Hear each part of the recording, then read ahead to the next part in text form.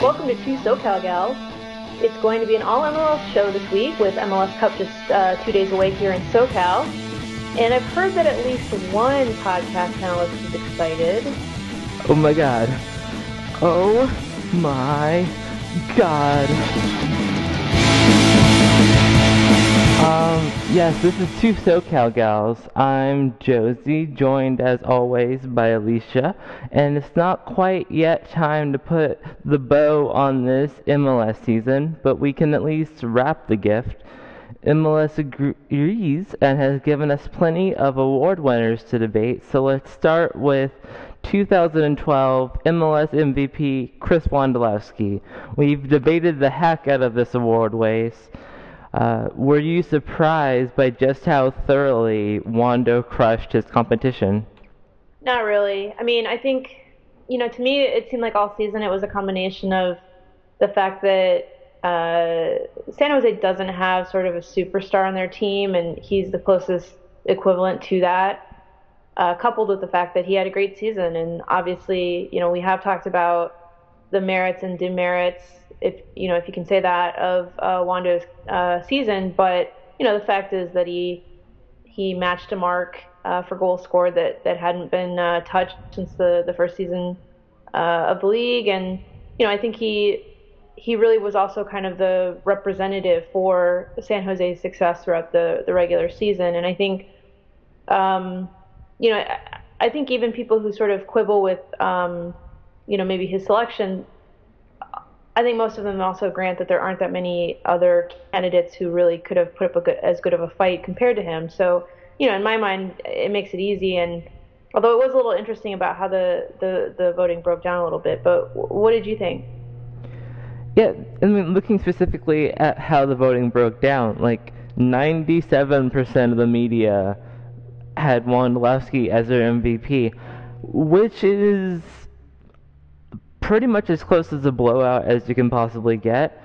I don't know if this is just a case of the narrative was just too strong for really anyone to kind of go against it, but I just thought there would be someone more than me who cast a vote for Thierry Henry. I am part of that 3.03%. It was you, right? You were the one who screwed up the unanimous vote in the media. Yeah, it was just me, in fact, if you do all the math. But then Thierry Henry got nothing from the club side of things, which I believe is like general managers and presidents and stuff. And then you have someone like Brad Davis, who gets a couple of club votes, but like nothing from the media and nothing from the player votes. And yeah, it's Brad Davis who's, like free kick specialitis especially with Beckham leaving now, and his team's in the final, and made a good run toward the end, and that narrative was never ever going to beat out the Wondolowski best player ever on the best team era narrative. And also, just considering when the voting happened, like at the end of the year, like that was the narrative. Yeah, I mean, I am assuming for Henry, he got a penalty because, the clubs thought he was kind of a dick or something, and that, like I'm guessing that was kind of held against him, versus because a lot of media folks, also don't like him either because he's apparently really difficult to work with and to try and talk to and that sort of thing. But I don't know, that seems a little overboard when you're talking about a player's on-field performance to me, but of course I haven't been snubbed by him, so, what do I know? Yeah, he got 12% of the player votes, so clearly his peers think somewhat highly of him, but... Yeah, but I mean, nonetheless, obviously, congrats to Wondolowski. He had a great season, and, I voted for him, and I think he was a good, well-deserved of the award. So, as we mentioned, MLS Cup is but 2 days away. And is there any chance Houston pulls off the upset and becomes the third MLS franchise to win 3 championships? So, my opinion here obviously is laced in bias. But that being said, a lot of the predictions seem to be in the 2-0, 2-1 range for the LA Galaxy, except for, well, our boy Chris Wondolowski, or your boy, not mine, uh, who appears at a 2-1 victory for Houston, which is basically just pundit speak for I think that team will win. So it's 2-1 because that's a score line. So I don't put too much stock into how many goals they think actually will take place in the match. I think a 2-0 scoreline, which is what I'm predicting, is much more. I think the Galaxy will get a first half goal, and it's going to force Houston to be even more open, and then the Galaxy will get a second half goal. That's how I see it sort of shaking out. But what do you think? That's conceivable. I think it being a boring game is conceivable. I think it being not exactly a shootout, but maybe a few more goals than we would expect between these two teams is possible. To me, the more that I think about it, the more I think it's obviously the players, are the ones executing the game plan, but I think it's going to come down to coaching to a large extent, and I think one of the interesting things about this game, regardless of how the game turns out, it could be a boring game, it could be an exciting game. We'll have to wait and see. But I think one of the things that's going to be interesting, regardless, is sort of what Dom Kinnear and Bruce Arena do in this game. In sort of mapping out their own team's game plan and trying to deal with the other team. I think that's going to be really interesting, and I think that both of these guys, they know success, they know. They've been through these battles. I use that very loosely, of course. And I think that they also have a lot of pride. And I think, to them, for Kinnear, he wants to obviously avenge the loss last season, by Arena's team. I think for Bruce, I think it's going to be another feather in his cap if he gets another one over on Kinnear. So to me, I think that's going to be really interesting. And I think both coaches have the potential to sort of play around with the formations and the lineups a little bit more than I think some fans are anticipating. Well, that's a good point, and there certainly could be a lot of chess matching happening. They have had 2 weeks to prepare a game plan, but I mean the books on both these teams are pretty well written. You've got Houston's either got free kick goals from Brad Davis, or they're pulling defenders out of position and then going up the middle. Galaxy have been very much an up-the-middle team with Donovan and Robbie Keane, and then there's always the threat of Beckham in the back. I just think on the road, Houston's going to kind of have their backs up against it, and it's not the same Houston that's been able to get 3-goal leads throughout most of this playoffs. They're going to be facing a team that's in it from, minute one. So. Yeah, I mean, I agree with that, and I think that might end up being a tipping factor in it. I mean, obviously Houston won on the road in the wild card round, but they got their big performances at home in the other 2 rounds, and they're not going to have a chance to have a home game in this one. So, to a large extent, that obviously that game plan is unworkable, and they have to find a new way, and that could very well be the tipping point in the final, and the Galaxy may come through as a result.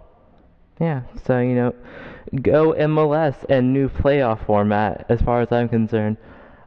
So Eddie Johnson won MLS Comeback Player of the Year in a tight race with Chris Pontius. Feel free to comment on that if you will, but former Galaxy player and Chivas player Alan Gordon managed to finish third. Were you surprised that he didn't get even more support? To a large extent, I think the only person that I'm really familiar with who's been beating the drum about Gordon's comeback, from the major injuries he had was Robert Jonas, who of course was on the show not too long ago. I mean, I can't say that I follow every single person out there, every single piece of information coming through MLS, but certainly I feel like I'm in the know, and he's about the only person who really made that clear that he was he was this close to losing his career potentially, if his surgeries hadn't worked out in the off season. So in that respect, I'm not surprised that he didn't get more support. That said, I think what it comes down to for this award is philosophy, right? Like I'm of the opinion that if you had, if you're in a situation like Eddie Johnson, who's been bouncing around, couldn't find success in Europe, he was out of the game. He failed in the first attempt to sign with MLS. He failed a trial in Mexico. He'd been out of the game for close to a year, and this was his last chance to revive his career, basically. To me, that's and he revived his career in fantastic fashion. To me, that's great evidence for a comeback player of the year. It seems like the other school of thought is, comeback is coming back, a player who's previously in MLS who comes back from injury, that sort of thing. So, I don't know where you sort of fall on the philosophical debate, but as far as I'm concerned, I think Eddie Johnson was more than deserving of this award.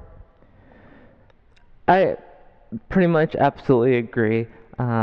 When Johnson had his great U.S. men's national team performances, I was like, all right, yep, comeback player of the year. Like, that was just done. Because, this was a player who had all these, kind of personal struggles and had trouble sticking with the club, and was even, made fun of when he re-signed. And to be able to come back and have that kind of impact on Seattle, who had always kind of been on the cusp of being a great MLS Cub, but not quite over that hump. Like, yeah, he totally deserves the award. I just think seeing what San Jose has been able to do with Alan Gordon, like not even just the injuries, just the fact that Alan Gordon was a journeyman's journeyman. No one saw him as a legitimate contributor to their club, and they made him this great option off the bench, which who was, if not as responsible for the season as Tris Wondolowski, was pretty influential. And so just, I don't know, little surprised that he didn't get a little bit more support. Yeah, and I think it's one of those, where San Jose got a lot of credit, so maybe he had a little bit of a subconscious or even conscious penalty, to not give the Earthquakes too many awards, and maybe that hurt him as well. Sure. All right, so another close race was Columbus's Federico Higuaín winning MLS Newcomer of the Year, and it was the media vote that gave Higuaín the advantage here. So, who is this guy? All right, so I'm gonna try really hard. Federico Higuaín, Columbus Crew's third DP. It was a big deal in the off season when it happened. He's got a good pedigree coming from River Plate's youth system, and the signing from the Argentine league. And he sort of stands as a shining example of what's been talked about last couple of days since the State of the League address, just how much money and resources MLS is putting into scouting Central and South America. And so you're having clubs going out and getting DP type players from the Argentine league, which really is kind of a new thing in MLS. He did have a pretty good year with Columbus, 5 goals and 7 assists. I didn't personally get to see him play because in the one match against the Galaxy, he was not available for selection, so I can't really speak too much about his style of play or anything, but it seems like this is a signing that has really helped out Columbus this year, and that's sort of what the award is about, so makes sense. What about you?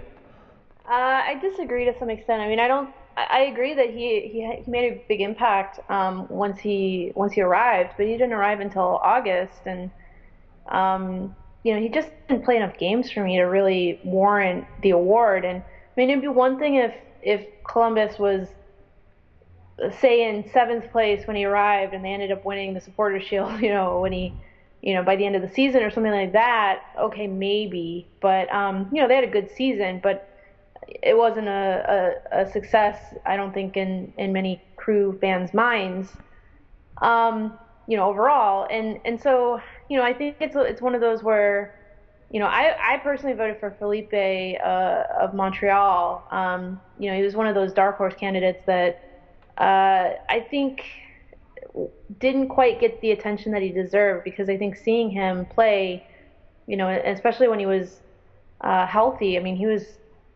was really the catalyst for their attack this season. And despite the turmoil with what looked like problems between the ownership and the coaching staff, and having the overhaul with trying to bring in as many Italians seemingly as possible, in the middle of the season. Felipe I thought was really good, and I thought he had a really good season. Obviously, I think the other major candidate was Victor Bernardez, and again, this might have been one of those situations where San Jose folks, had already gotten a lot of the credit, and so they didn't want to really give it to him. But as we talked, I mean, in the playoffs, it was pretty clear that Bernardez was, at the very least, one of the top 2 or 3 key figures on that team, by virtue of his absence. But I think Higuaín can be a very good player, but I'd like to see him play, let's say, at least 25 games and see how he does, and then maybe judge him based on that. Oh, for sure. He had the benefit, I think, of being able to make that splashy entrance. Yep. And then producing a lot in a short amount of time, which is, small sample size, and sure, Bernardez is probably more deserving of the award since he was there the entire year and was crucial to San Jose's success. But, I think we've solved the who is this guy situation, because, well, that's how he got the award. So anyway, we're going to take a quick break, and when we come back, we're going to play some games. It's going to be a lot of fun, so please stick around.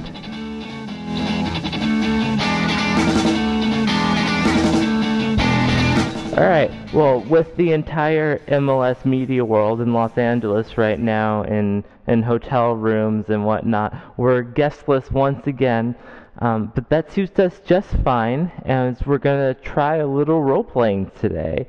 Alicia, you are Peter Vermes. The Coach of the Year voting shows just how much voters prefer offense to defense. Are you feeling jilted? You betcha I'm feeling jilted. I'm the one who comes into this league. I institute this brand new system. Okay, it's not brand new. I went to Barcelona to check it out first. But, I institute this 4-3-3 formation. MLS had previously been all about 4-4-2. Everybody's throwing my team roses, telling us how great we look and how much fun we are to watch. This season, I even had to change things up a little bit. Give us a little bit more grit in order to make sure that we could defend better. And even so, it all goes to Frank Gallup just because his main player scores 27 goals. Whatever. You know what? Next time I see the voters, I'm just gonna shove them in a gutter, tell them how I really feel about them. I don't need you in my life. I'm here to win. I'm taking names. I'm kicking butt. That's all there is to it.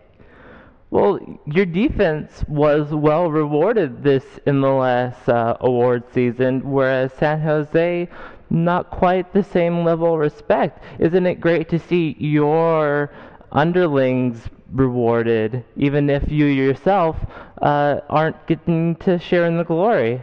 Yeah. I mean, I get that, but I mean, who do you think? How do you think that knucklehead Cullen is going to do on any other team? He's going to get a red card every 3 games. On my team, I know he knows who's boss. It's me. I'm the boss, Peter Vermes. All right, Matt Besler, yeah, he's a nice kid, but I'm the one who trained him and whipped him up into shape. That's why he's the defender of the year. It's all because of me, you guys. It's all because of me. All right. So you, Josie, are David Beckham. After a well-timed announcement that you're leaving the LA Galaxy, speculation abounds as to where you're going to go next. Do you already know where you want to go?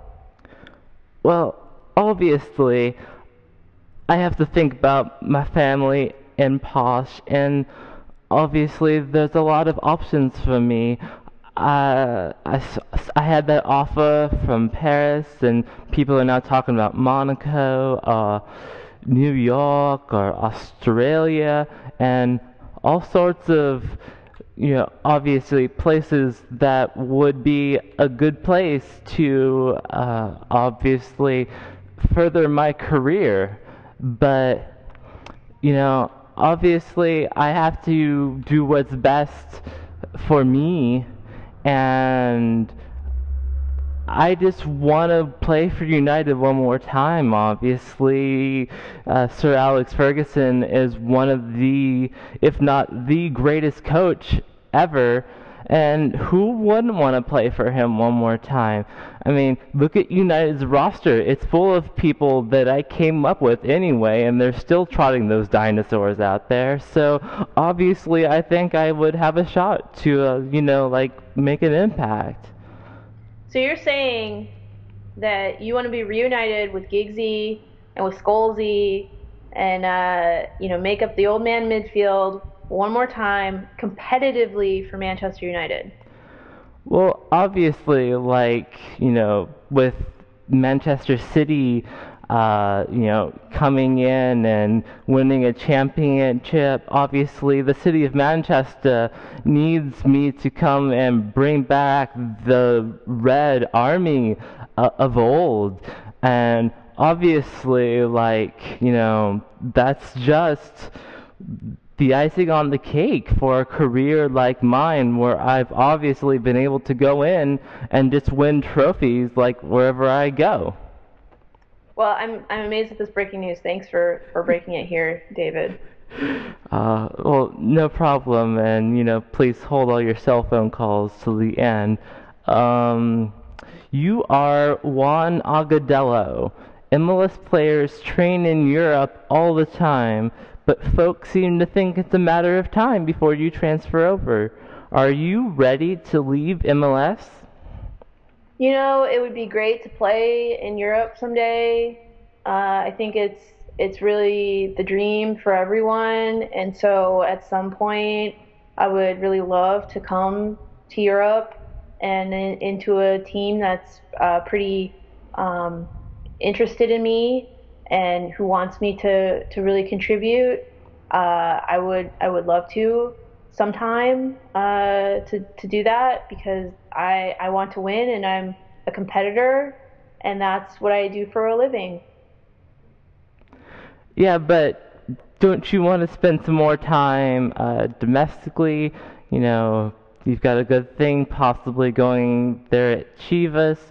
Um, don't you just love your teammates, love the city of Los Angeles? Yeah, I love Los Angeles. I think it's a great place, and I think that Chivas is going to be 10 times better next year. So I love MLS. I totally love it. But you're still thinking about possibly going over to Europe. At really, is there a level that you're looking for? Would you go to, maybe the championship or second division in France or Germany? Maybe, I'd have to really look into it, but it's possible. Sure, why not? Maybe. Thank you for your time, you wonderful, wonderful man. No problem. All right. So you are Don Garber. A lengthy State of the League address was full of the usual talking points. Are you as high on your league as you seem to be? Well, we got a great MLS Cup, with the LA Galaxy and the Houston Dynamo. These are two coaches who are legends in American soccer. And our ratings are just through the roof. We had at least 10 people watching the Western Conference Final. It was 5 last year on whatever channel it was we used to be on. So that's just, that's amazing improvement. and I'm really excited about putting another team in New York. My office is in Manhattan, so now I'll have two teams equidistant from my office. New York's got a great public transportation system, and that's been, a dream of mine ever since I was a little boy, to have two teams in New York. So I think we are in an excellent place, on any given Saturday, or Wednesday, or Sunday. Sometimes we schedule on Thursday, but on any of those days, any of our teams can win. And not every team, not every league can say that. Only baseball, football, hockey, basketball, horse racing can say that, but nothing else. You don't see that in lacrosse. So I think we're up there, and give us about 50 years, and we will be a top worldwide league. I have a lot of questions, but I'm just gonna let it hang in the air. I think you've said a lot right there. So give me a little time to digest it. Maybe next year we'll pick it up. Yeah, sure. I'm always just a phone call away. I'm very personable, so feel free to call me anytime. All right. Well, that's gonna do it for us tonight. Thank you all for listening once again. I'm Josie, and you can always find me on Twitter at RockinJosie. And Alicia, where can we find you? You can find me at Soccer Musings on Twitter. All right. Well, we look forward to continuing the conversation with you. Have a good night. Go Houston. Oh, good Lord.